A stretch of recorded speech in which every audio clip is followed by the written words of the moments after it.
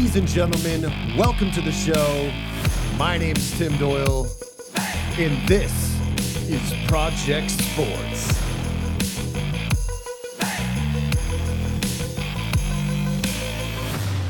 Enjoy the show. Ladies and gentlemen, welcome back to the show. My name is Tim Doyle. Welcome to Project Sports. We got two guests on the show today. We're going to be talking the Euro 2021.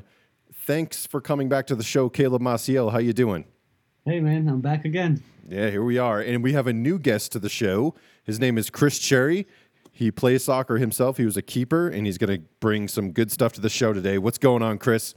Hola, hola, hello. Hey. What's going on? So let's get into this. Let's talk about the last couple of days of the Euro, the last two games that we've seen, and then also going forward, how we're going to view some of these teams down the road coming up to the Qatar 2022 World Cup. But we're going to start with some takeaways from the tournament and then talking about what we think about the final. And for those who don't know, Chris and I have been longtime friends, and he is a fan of Italy, the international soccer team. And I am a huge fan of England since we were both young kids. And this is a dream come true matchup for both of us, and it's pretty awesome. So I don't know where to start, but I guess we can just start with the Italy game since that one happened first. Italy versus Spain. Caleb, just give me your first raw thoughts about the emotions of the game, how you think the game went, who played better, and all that good stuff. Go for it. Yeah, I think overall Italy probably played a little bit better, but it was super tight, super close game, and obviously when a game like that goes to PKs, it's a coin toss at that point. But yeah, I was more impressed with Spain than I thought, because I thought Italy would just win outright at the beginning. Mm-hmm. But yeah, I was pretty impressed with Spain somewhat. They kind of played their game really, possession, just have a hard time finishing and getting some like real goal opportunities. But they had that one really nice goal with Morata down the middle. But yeah, and I mean, Italy did what they had to do. They got the win, so I was glad they won. I was rooting for Italy for sure. So overall, it was a great game. I was pretty happy with the game and the result. Yeah, same here. So when it got to pens, did you feel confident that Spain was going to win or Italy was going to win? Obviously we know that Italy won the game, but did you have a feeling one way or the other when we got to penalties? Honestly, I really didn't. At that point, I thought it was complete toss-up. Like, I had no idea which way it would go, to be quite honest. I did not have any feeling. And then, that's how kind of pens always feel. Sometimes you feel confident in a team. You're like, oh, they're going to win it. I thought that Spain, let's say regulation time, I felt like that they, even though both teams scored and they played well, but I thought Spain dominated the game for the most part, but it's still going into the pens. I felt that Italy wanted to get to penalties because they had a chance to win that way, and that was the best option for them at that time. Once it got late into the game, players were getting tired, and Spain was pushing to win during regulation and also in overtime. So yeah, for sure. But I think it's a little deceiving with Spain because they just hold possession so much, so it just feels like they're always dominating. Mm-hmm. True. Because they just have the ball, so it's like it feels that way. But you're right. Towards the end of the game, Italy was tired. Like they were just playing for PKs at that point for sure. You could totally tell. They weren't even countering. They were kind of just like kicking the ball away and trying to kill the clock as much as possible to get to PKs. Absolutely. And the next question I'm going to ask is for Italy and the way that they won the PKs, Chris. I think going into the game, even at the very start, when the coin toss and the Italian player, I forget his name, was it Boncini? Chiellini. Was that smiling and hugging and just the whole vibe of the Italian team. How did you feel about them going into that match once that started? And, take me through what your thoughts were and how confident you felt in the game, or did you feel on edge the whole time? Yeah, I mean, it's like Caleb mentioned, it's very tough to determine how Spain is going to do based off of the possession of the ball because, at the top of the game, they had about 80% percentage, whereas Italy, was struggling to get hold of the ball, and so we didn't see any goals until the second half. Beautiful strike from Chiesa, and then, of course, it's so hard because Spain, not only do they have possession skill, but they have speed up top as well. So, my boy Morata from Juve, the two Juve boys scoring in that game. It was just a cool little back and forth there. But going into the PKs, you could definitely sense you could sense this freedom and really the nothing to lose type of mentality. Honestly, I think it was a mentality game. Chiellini just hugging up Jordi Alba and just really getting into his head, like, dude, what are you doing? Like, this is a serious moment right here. And Chiellini's like, yeah, whatever, let's do this. I mean, what do we have to lose? It's do or die right here. And honestly, I felt really confident with Italy going into that because as you could see, it's really tough for teams to win PKs back to back, right? I was rooting for the Swiss when they played against Spain, and you saw how well they did against France during their PKs. They hit all 5. And then you see in the Spain Switzerland game, they missed 3 in a row. Yeah. And so it's so tough to, win back-to-back PKs. And I know, in the Euro back in 2008, the Euro coming off of Italy's World Cup win in 2006, Spain and Italy met in PKs in the semis, or even in the quarterfinals. I don't remember. But Spain ended up beating Italy 4-2. And so there was, of course, that in the back of my head going into this PK shootout. But the one thing I did call, in my own time was I knew we were going to miss the first PK for whatever reason. I think it was Coletti, the first Italian player to strike his PK. I was like, I don't know. I don't think this dude is going to be confident enough to hit, but I still felt really good about Italy coming out on top, and just seeing Jorginho, my Brazilian compadre, with that last and Taylor Twellman even called the PK.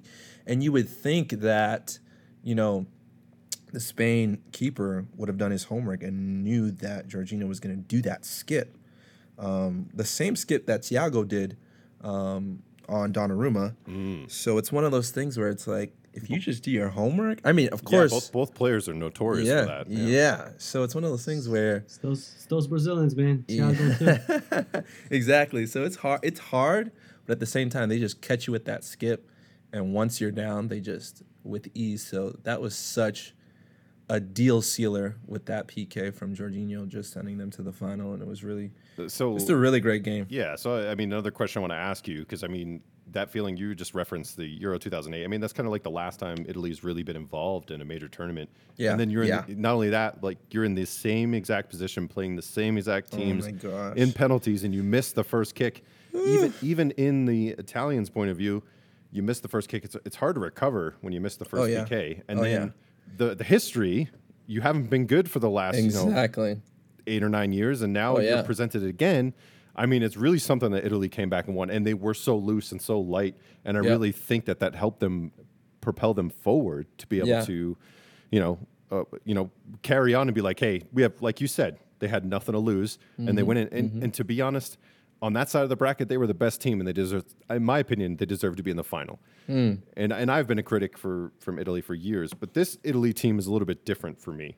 I think time has progressed, time has moved forward, and this Italian team, I was trying to tell people before the Euro started. I had a close friend who's the one in Austria, and I was like, what team you think is a dark horse? And I said, well, Italy, because if you looked at the qualifiers, 20 something matches, they went with not losing, and they've barely conceded any goals coming in, and people always forget that the Serie A, they don't, not a lot of players, like Italian players, go play outside that league. Like they don't go around Europe playing, so they're not highlighted. So they're always a team that people underestimate.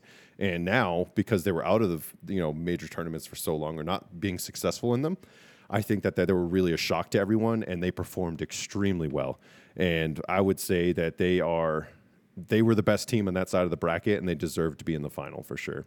Yeah, I think that they definitely were underestimated. And even with their opening match against Switzerland, it's one of those games where you just expect Italy to come out on top, and you take those games for granted. That bracket, I mean, that group that they were in, it was an easier group, so you really couldn't, you kind of discredited them from the beginning, where it's like, you're expecting it.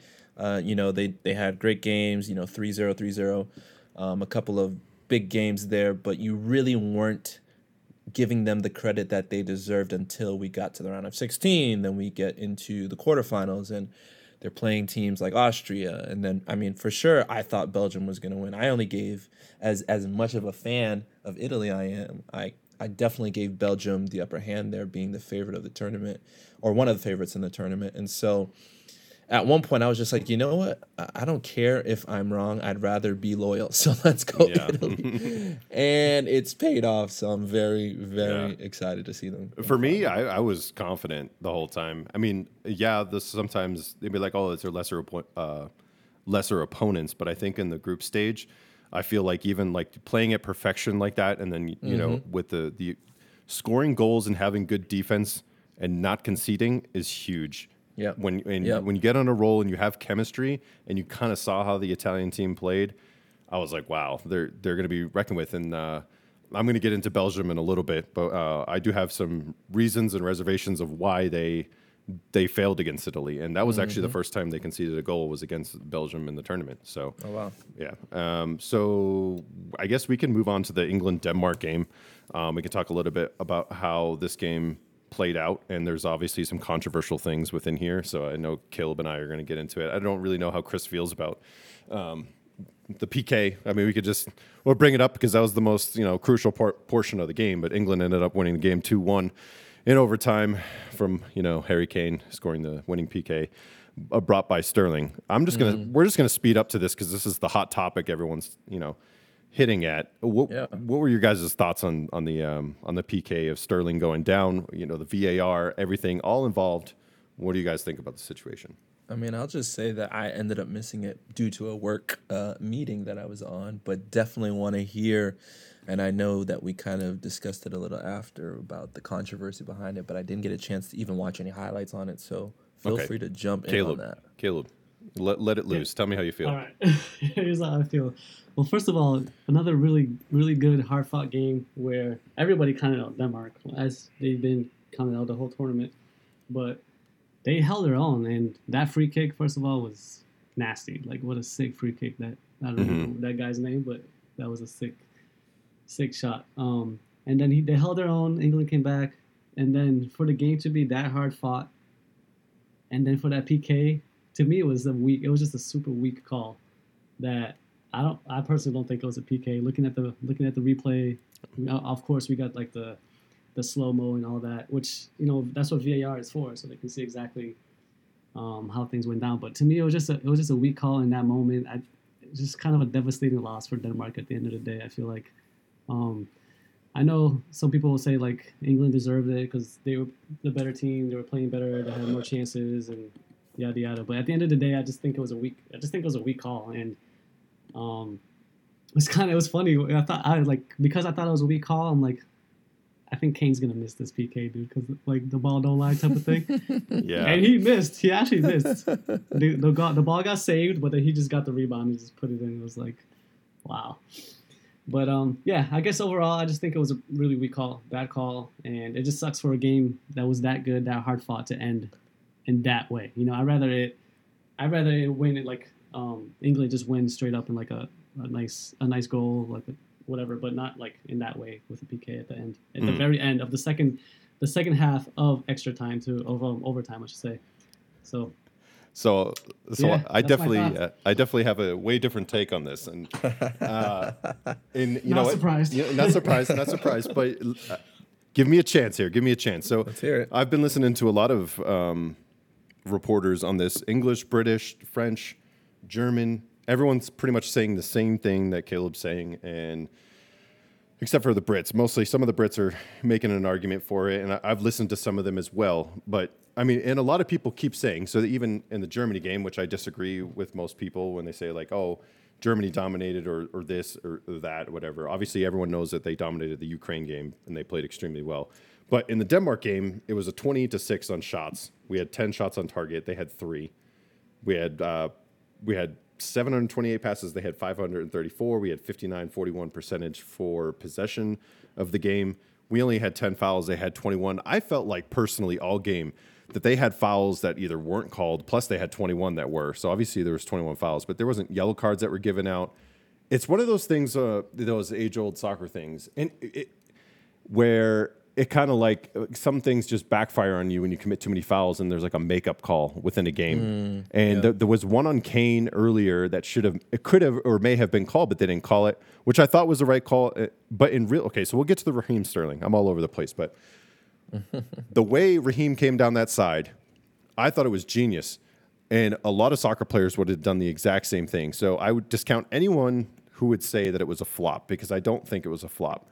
He positioned himself perfectly. He got hit twice, once on the back of the leg and then once someone stuck his leg out. Do I agree that it was soft? Of course.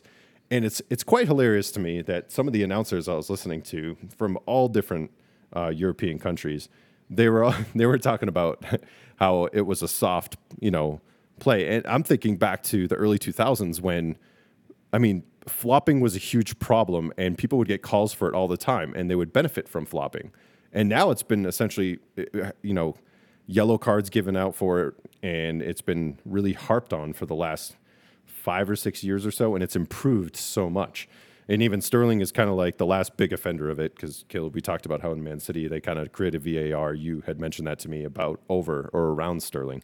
So for me, I think that Sterling made a great play, and in real time it looked like a foul, and he did a great job selling it.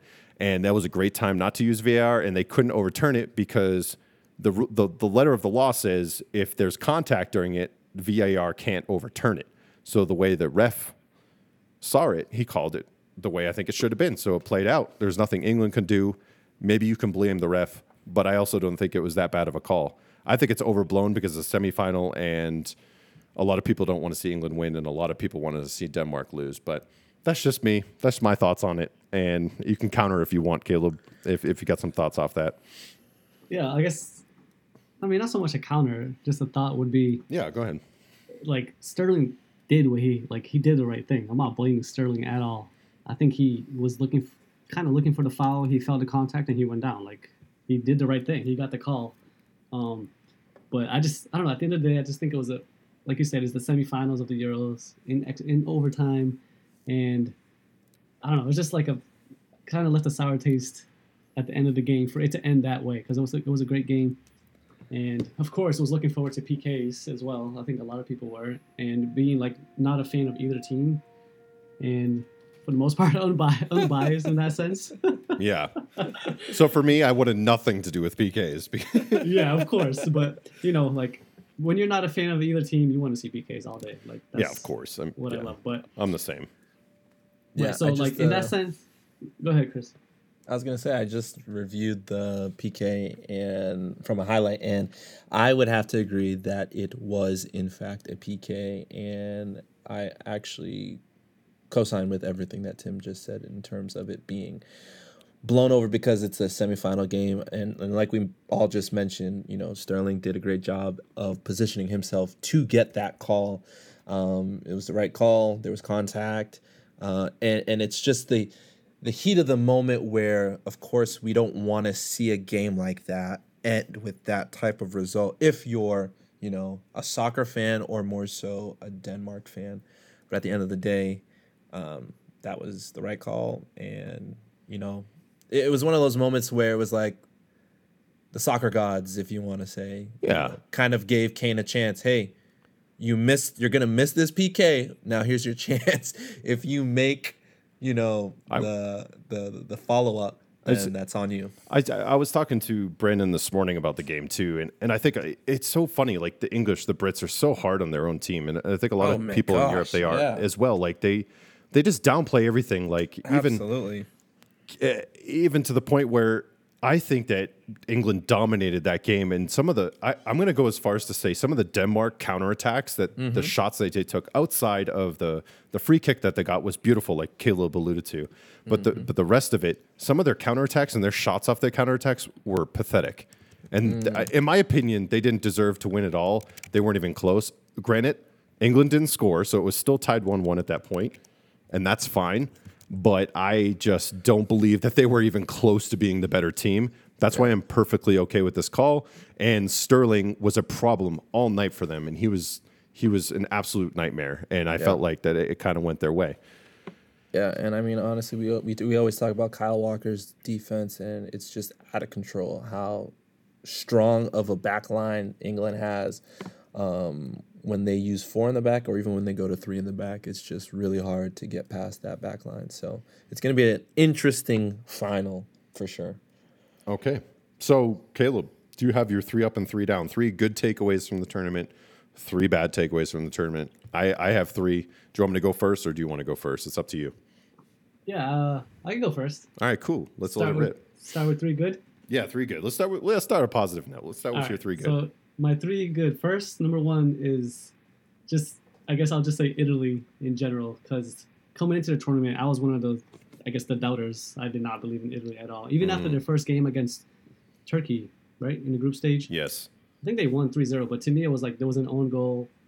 There was like Turkey just basically gave them a really bad mistake in the back and just gave them another goal. So I was like, Italy literally, I don't know. I wasn't impressed by that game. I remember you saying this in the group chat. Right, and then they showed up. So I give them props, and it's good to see. I'm happy to see Italy back on this stage, because like one of the few teams in Europe that I actually like is Italy. So I was happy to see that.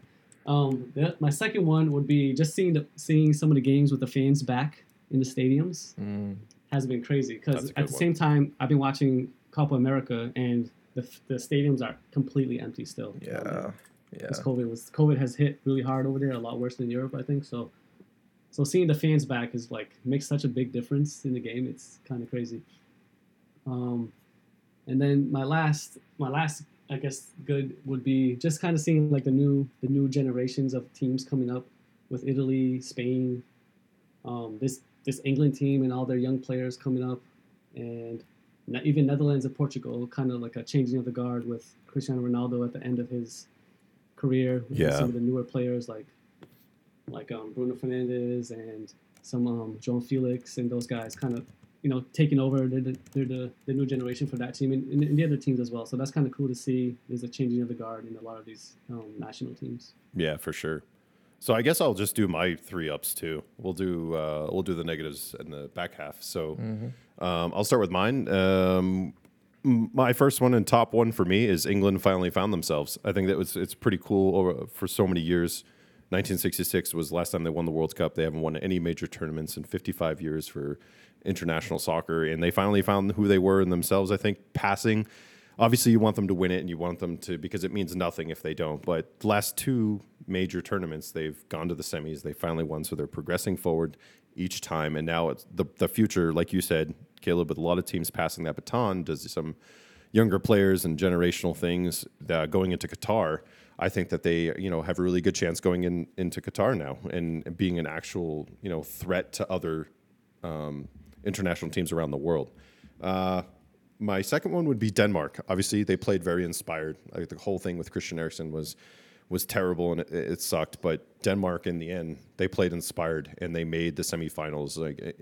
They lost their first 2 games. They're the first team ever to lose two opening round games in any international big tournament like this, and then actually make it to the semis. So, I mean, that was unbelievable. So that was definitely a positive. And then my last and not least, which I was kind of like where you were with Italy, Caleb, I was with Spain. I had no idea how good Spain would be, even until they got to their second to last match. I still didn't realize, and I didn't realize how good this young kid Pedri was. And now after watching him play, I cannot wait to watch him play again. I know that sometimes people can get lulled to sleep with how Spain plays. I love it personally. I love possession soccer, and some of the passes, they're unbelievable. But Spain, for me, my major point was Spain will be a team to reckon with come the 2022 Qatar World Cup. And I think it's a team everyone should be watching out for. And they're going to be a strong side. They're only going to get better. Their defense is only going to get better. I think that's probably the point where they had the toughest. Imagine if they secure their defensive line and Laporte kind of, now that he's on that roster, they get settled, and moving forward, they are probably going to be successful. So, Caleb, what's your 3 down for the tournament? All right, my 3 down. The first one would be, the elephant in the room would be France just choking, and not getting to see them play against Belgium and even some of the other bigger teams in the knockout stages. And then to top it off with that is just that Mbappe miss in the PK is like, how devastating was that? Kind of feel bad. Like I really like Mbappe. I'm not a fan at all of France. That's probably one of the teams I despise the most. But Mbappe, I'm a huge fan of, and that was just kind of sad to see him Yeah, go down like that. agreed. The second one, this is kind of a weird one. I don't know if it's really like a bad, but I saw this weird stat where there's like 11 own goals in this tournament, which is in all the previous Euros combined, there's only been 9, but there's been 11 in this one, which is like really, really weird. I don't really understand this one, but I don't know if the players are just kind of sloppy or I think I have no idea. a lot of those goals were whip-ins from the side or off Yeah. off corner kicks and Yep. malfunctions or plays where balls were coming in fast, kind of like Right. the England goal with Denmark. That one Yeah, there.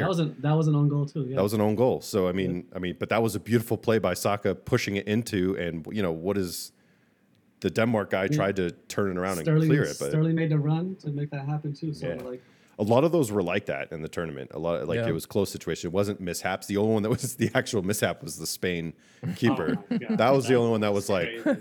okay, that came out of That's one nowhere. of those goals that I'll definitely remember for a long time. Yeah, But Absolutely. yeah, I just thought it was super weird that 11 in this tournament and only 9 combined in every other Euros. That's like crazy to think about.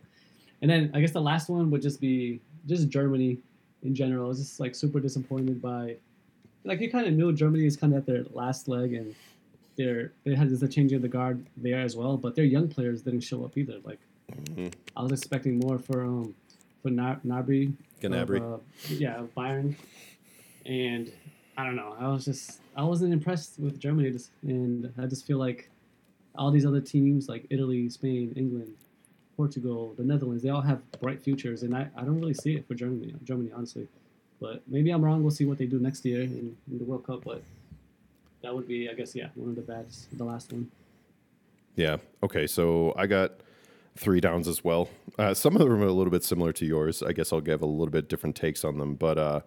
The Belgians fail again, displaying they rely too much on Eden Hazard and Kevin De Bruyne. And when those players go down, they kind of fall apart and they don't have enough strength to beat big clubs or go into big matches. And we've seen it over and over again as they refer to them in the European world as the Belgian Golden Age, and they are failing on all fronts. It reminds me actually sort of close to the England Golden Age when we had Stevie and Frank Lampard and Beckham, Rooney, and all those players, and they failed to, do anything with that. And it's becoming that, and they don't have much longer. Maybe the Qatar World Cup, but it could already be too late. They do have good young talent coming up, but they have failed on multiple occasions in big international stints when we were very positive about them going into a big game. We all picked them. And I think this will be the last time I pick them going into a big game. I would pick Italy now. I picked Belgium. And I don't think I'll do it again. They keep making me look like a fool.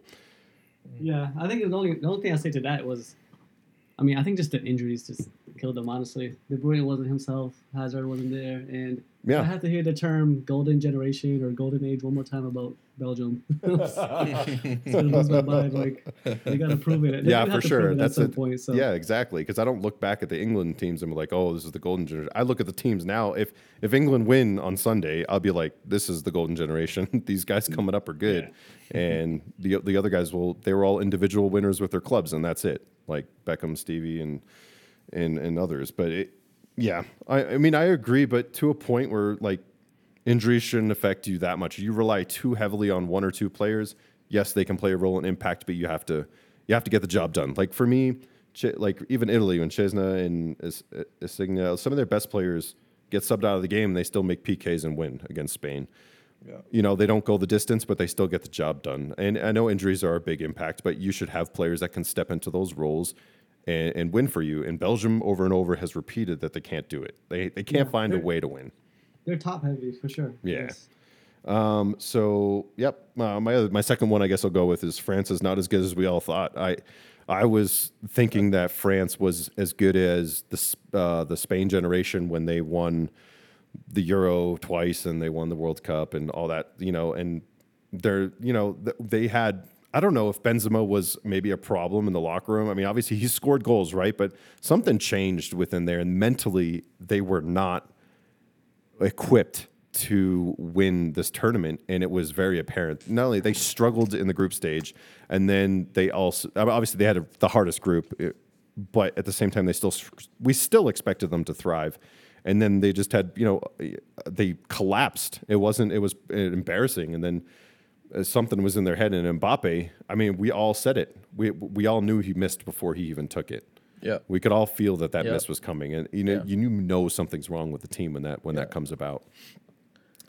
And I guess my final one would be Müller fails to score, and this one is it's kind of sad to me because Germany is a good generational talent too, and it kind of, like Caleb, you said, my top three bottom three were pretty much the same as yours, but it felt like definitely a baton passing. As much as we're not really too much big fans of Germany, but like watching that happen, and he, it's such a guarantee for him, and that breakaway against England, and he misses, and that passing of the torch is bittersweet. It's like I love seeing the new players come up, but at the same time, it kind of sucks seeing some of the older players go. So yeah, that's my 3 up, 3 down.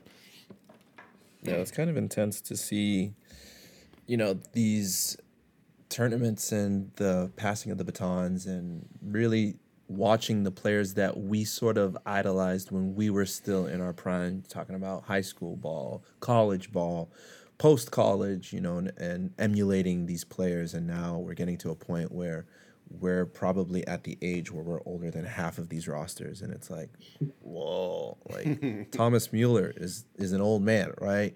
All these other folks who we've literally just, Gigi Buffon's no longer, we have Gigi, Donnarumma for our Italian keeper. And it's like, man, these guys. But of course, you still have folks like Ronaldo, Bonucci, some of the older players there, Mueller's still playing. But it's like we have a lot to look forward to, but at the same time, it's really bittersweet to see them go. Some of my actually takeaways and bad takeaways, it's weird that you guys mentioned pretty much all of mine. It's funny, but one of my good takeaways is one of Caleb's bad takeaways, which is that group of death, where we got to see a lot of the tournament that we saw because of teams like Portugal, Germany, and France exiting early. They definitely just beat themselves up in that group. Hungary was, of course, out first, but they had to play each other multiple times, and because of that, they just wore each other out, and it showed throughout the rest of the tournament. And so they ended up just before the quarterfinals, right? Before the quarterfinals, or I think one team made it to the quarterfinals, but we didn't get to see them later on in the tournament, and we got to see a lot. We got to see a lot of Titans go off. Yeah, we got to see a lot of Titan matchups this Euro, which has been. Yeah, that's a great point. That's a great takeaway. Of course, in the soccer world, we love to see those teams thrive and go far, but at the same time, there's only enough room at the table when you get closer and closer to the top. And so some of these teams, of course, eventually have to fall. But, one of my bad takeaways was the fact that we didn't get to see that Belgium and France matchup that I was calling from the beginning, where you have the number one and the number two, the favorite and the defending World Cup champs, going at it with great speed up top in Lukaku and Mbappe, and trying to get through these defenses, and just seeing that matchup happen and the disappointment that came about when it didn't happen. And so I think, again, in the soccer world, for soccer lovers, it's one of those matches where we were all just ready to just indulge in all the popcorn we had in our cabinets and really watch that game. Yeah, that would have been happens. That would have been epic. Yeah, for Absolutely. sure. So okay, I mean, I got a couple other things on here on the agenda, guys, and I guess this one is just a question to both of you. I'd like to hear your full responses. I did see this question posed somewhere else, so I'm not going to say I came up with it myself. I did not, but Caleb. And this one should be a little, I don't know if it's be controversial for you, but I'm interested to hear what you have to say on it. Who needs silverware more, Argentina or England? Obviously, we're speaking about the Copa America. The final is Brazil versus Argentina. But who needs to win more, Argentina or England? Wow, they're like in the same boat. I know. That's why I thought it was such a great Absolutely. question. Wow. I mean, I'm gonna say Argentina for the simple fact that Messi has never won a championship with Argentina, like a major senior level championship. Could you make Not a one case for trophy. England? You could make a case, but I guess I'll base mine off of Messi, because he's regarded as one of the GOATs, and for him to never win a single Copa America, a single World Cup with Argentina is kind of a huge stain on his resume, if you will. And when you compare him with Ronaldo, Ronaldo has a Euro, so I don't know. I'll say definitely. I'll definitely go with Argentina, based on Messi. And the last time they won a championship at all was, I think, early 90s. I want to say 93, 91 or something like that, when they won the Copa America. Yeah, which is so for his entire career, he's regarded by many as the GOAT. A lot of people regard him as better than Ronaldo. I'm kind of on that camp as well. And for him to never win a single, like not even one, even in Copa America, which I mean, they probably made it to the finals a lot of times in Copa America, and to never win one time is kind of crazy to me. So it is. But you can make the case, I actually the case for England as well. Yeah, you can. I mean, I lean more towards Argentina too, because it means more for Messi, and I think that it could help Messi's case or just be really rewarding to him. Whereas England, there's no one solid player who's looking for that GOAT status and that greatest of all time. And for me, I'd lean Argentina too. Obviously, I want the silverware more for England, but for me, it's definitely Argentina. Chris, do you have any thoughts on this? No, it's definitely Argentina at this point, because you make it. It's absolutely right. And I was going to say that exact same thing, where England doesn't have that player. They don't have that stardom status right now, focused on one player. As a team in Europe, they definitely are up there, ranking number 4 in the world. But at the same time, it's one of those things where Messi needs this on his resume.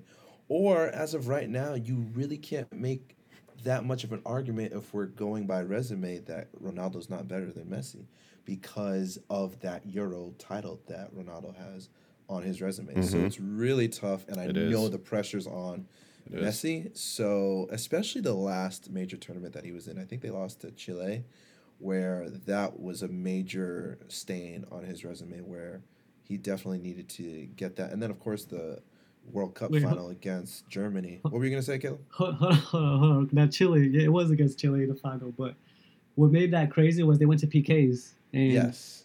You know who missed a PK to lose the game? Exactly. Yeah, Messi. Messi. Exactly. To make sure people didn't forget about that. That's good. That's good to throw that in there. So you have that, right? And then you lose to Germany at the World Cup. So, and then you have Ronaldo in Europe, just killing it. Real killing it now in Juve, at Juve, and then winning a Euro. So it really does lean towards Messi or Argentina, I should say, for winning that. Yeah, and Chris, don't you think it's set up perfectly right now? I mean, you got Brazil absolutely. And Neymar. So if you're taking, you're not just beating any old Brazil team, you're beating a Brazil team with a star. Yes. And it would mean a lot. I think it would hold a lot of weight with his resume. He needs absolutely. it. He needs it, especially where Cristiano Ronaldo has one. So yes. All right, are you guys ready for? I created this thing that we're gonna play, this little game. And you guys have no idea what it is. So for the listeners out there, Chris and Caleb have no idea what I'm about to do. But I created this little international tourney across time bracket. Okay. Oof. And yes, it's going to be good. You guys are going to make some picks, and you're going to have to live with them. And it's going to be good. Try to be unbiased as much as possible, because there are some teams in here that you both adore. It's gonna be tough. I already think I know who will be the winner of the entire tournament, but I'll save that for the end. Who I think. Let's do it. But pretty much what I did was I set up two sides of a bracket. We have the last 6 Euro winners and the last 6 World Cup winners. So basically, what we're going to do is I matched up those teams based on most recent team to the least recent team, and put them to each other as the first round. So there's 6 teams, and whoever the lowest and the highest is, so because there's 3 matchups on each side of the bracket. So one side of the bracket in the Euro will go to the World Cup side, and they'll play each other in the second round, and they'll have a matchup there. And it will be the highest year and the lowest year will play each other. There's just random. I know it's not foolproof, but it's something, and we'll have some fun with it. So let's go. So Caleb, I'll have you go first on the first pick of the game, and then Chris, I'll have you go on the second pick. Sounds good. And only you can pick which one for the matchup there. All right. So Chris, we're going to go with you in the very first pick for the Euro side. We're going to start on the Euro side. So the 2016 Euro team for Portugal won the Euro. They would be playing against the 1996 Germany team. Who do you have winning this game? I'm gonna have to go with Euro 2016. Euro 2016 Portugal. Cristiano Ronaldo makes his first appearance in winning a major international tournament. And I guess we'll go on to the next one. Caleb, we have the 2012 Spain team versus the 2000 Zinedine Zidane team in the Euro. What's your pick here? I'm trying to remember that France team. They won the '98 World Cup too, right? They did, yes. They're a very good side. And playing against a very good Spain side. That's true. Yeah, that Spain team is It's legit. crazy. It's crazy. a legit team. Yeah, I think I'll go Spain. Just Going Spain. because I know exactly what that team was like and like, all the players and their style. Where in 2000, I don't remember that much honestly. Besides Zidane being a freaking beast, but Yeah. So we got the winners of the 2012 Spain against the 2000 France team. Then we're going to head over to the last and final matchup. And Chris, you're going to pick this one. We have the 2008 team versus the 2004 team with Greece. What do you got going forward on this one? So who's the 2008 team? The 2008 Spain. Sorry. Oh, got it. Yeah. And is that World Cup or No, it's all Euro. that's This is all that's Euro. Just the Euro All side. Yeah. You gotta go Spain. You got to go Spain. I think so here Gotta go too. Spain. Greece, they were a good team, but there was, That was a legendary. that was a legendary win for run. them, So definitely. I agree on that front. I think that's a good pick. So the 2008 Spain team. So now we're going to head over to the other side of the bracket, and it's the World Cup winners. So Chris, I'm actually going to let you go first on this one. And it's going to be the 2018, the most recent winners, and the 1998 France team. So which one are you taking? This is a good one. Man of the match, Zinedine Zidane, 1998, and then you got this current 2018 team. Who are you taking? I watched both games, and I'm definitely going because they beat a brilliant Brazil team. Definitely going with the '98 France team. The 1998 France team is moving Absolutely. forward. All right, Absolutely. I love to see it. I agree. Caleb, I switched it up on us because the next matchup is totally 100% you, and I need you to be 100% unbiased. You ready for this? Yeah, it's the 2002 team. But go ahead. It's a 2014 Germany team I knew this. and the 2002 Brazil team. Who do you got? Let me just pencil it in real quick. All right. give me some reasons why. All right. That 2014 Germany team was good. And that's the team that demolished that, I'll say, pretty weak Brazil team in Brazil with no Neymar, no Thiago Silva, and they had David Luiz trying to take down that Germany team. It just wasn't happening. But that 2002 team is a whole different story. You got Absolutely. the real Ronaldo, Yes. the actual Yes. real Ronaldinho coming up in his prime, like young Ronaldinho, maybe 22, 23 years old. Cafu, Roberto Taking Carlos. the role by storm. Yeah, the two right back, left back that are still two of probably the greatest backs in history. Absolutely. They're at least up there.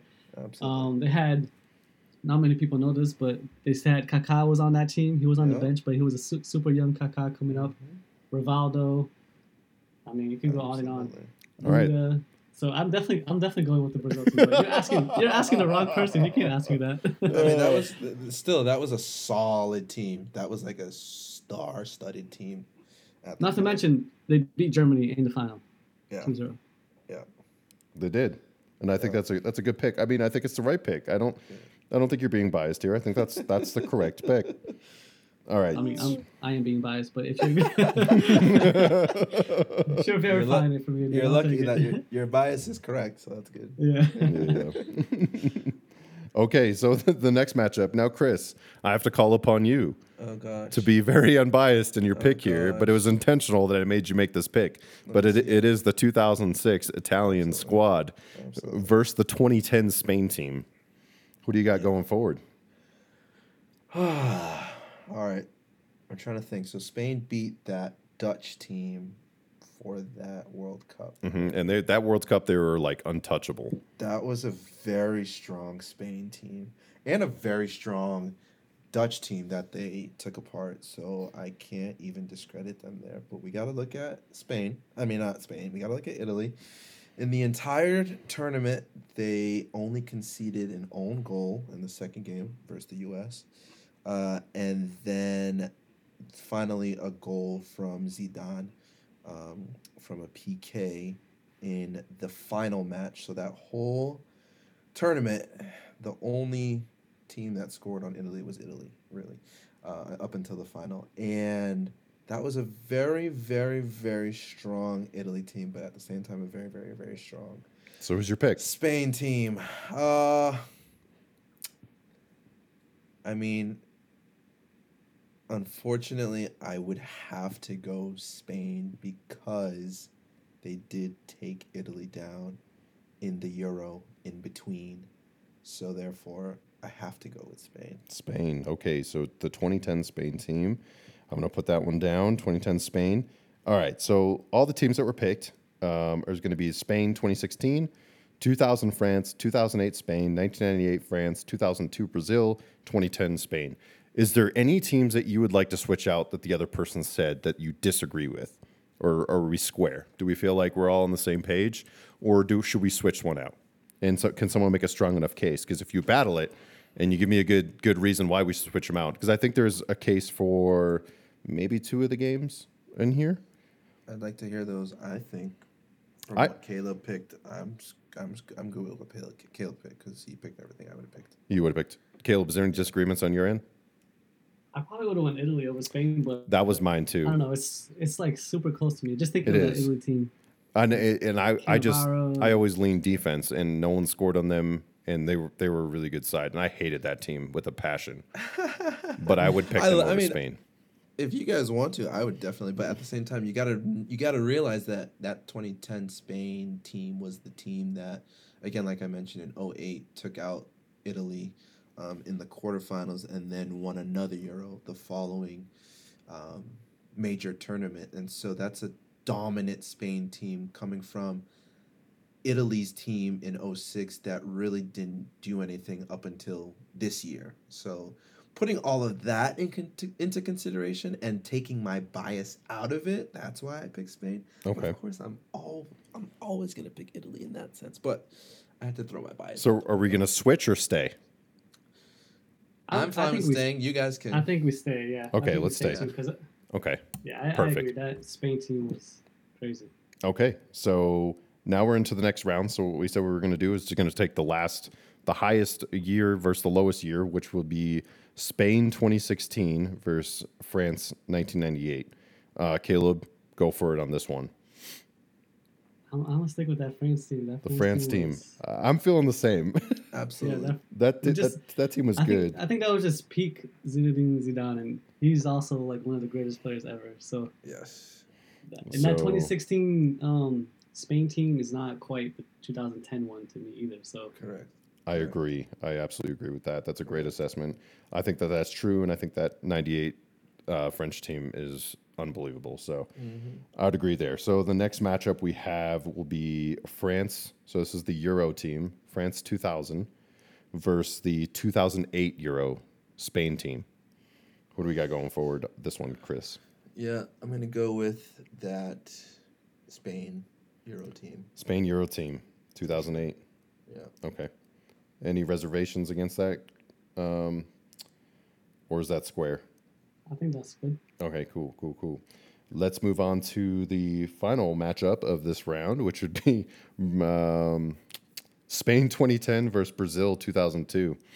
Who do we got going forward? Yikes! That's a good one. That's a good one. That's a good one. I think you guys should do this one. I still don't think that Spain's beating that team. I don't. That's my opinion, Chris. I think that Brazil 2002 wins, but can we make any definitely- reservation? I mean, I know that team was good, but I'm trying to make the argument for Spain, but because what year is that? 2010. Sorry, yes. So Yeah, 2010. 2010. 2010 So World That's Cup the World winners. Cup- World That's the Cup World winners, Cup. right? Yeah, the World Cup winners.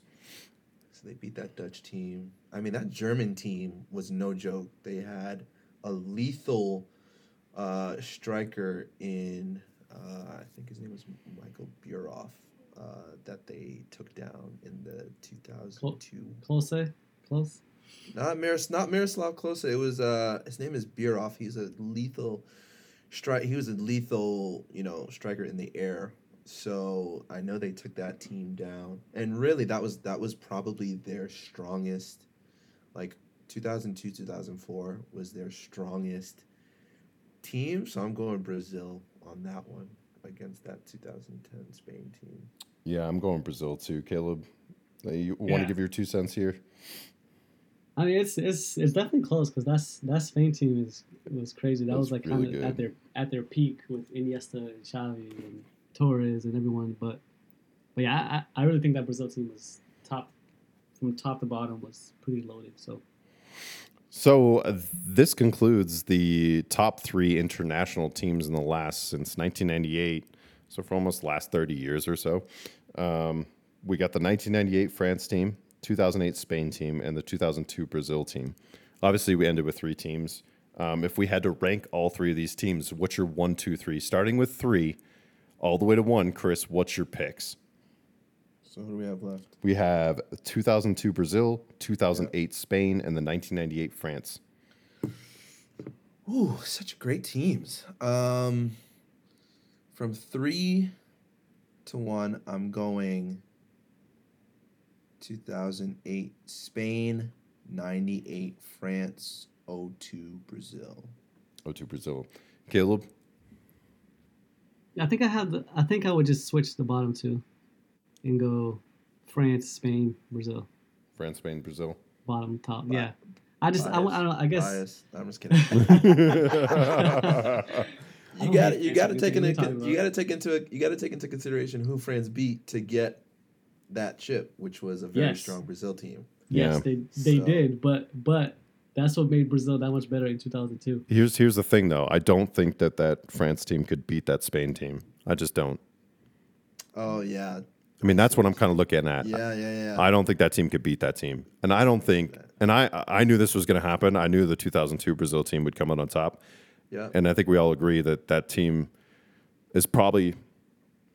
I'll say that's where I definitely fell in love with the game, was that World Cup, for sure, for me, and that was why I stuck around. England was my team going forward after that World Cup, but I mean, that's the reason why I watched soccer to begin with, is because of watching that. I mean, that's why you played FIFA, so you could beat Brazil, and everyone would be like, "Oh, you're cheating because you're that 2002 Brazil team," and that roster was unbelievable. Who eliminated England in that World Cup? I forget. I can't remember who eliminated England in that World Cup. Oh, well, actually, I just remember. It was Brazil, yeah. Was it Brazil? He knows. Ronaldinho had that crazy free kick. It was from pretty far, over the head, right in the top left corner. Yep, I remember now.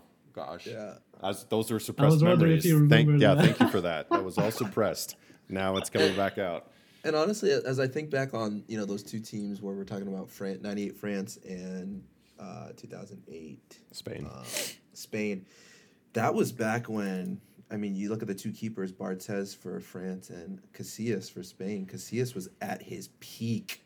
Like, he was winning, the Keeper of the Year award for 3-4 years. So he was that was a dominant Spain team, especially because of their defense. But definitely it was one of those years where keepers, that was when, Neuer, Buffon, Casillas were just going at it. Even Peter Cech going at it when it came to dominant goalkeepers. So that was definitely a season of strong goalkeepers back then in 2008. Yeah, of course. I mean, for 60 years, Spain dominated all of soccer. Yeah. That team was unbelievable. I mean, I remember people trying to even, win possession of the ball against them was difficult.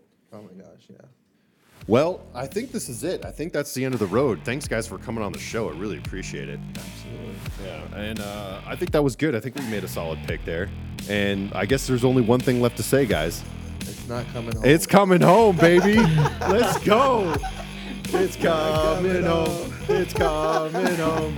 Football's coming home. Forza Azzurri, baby.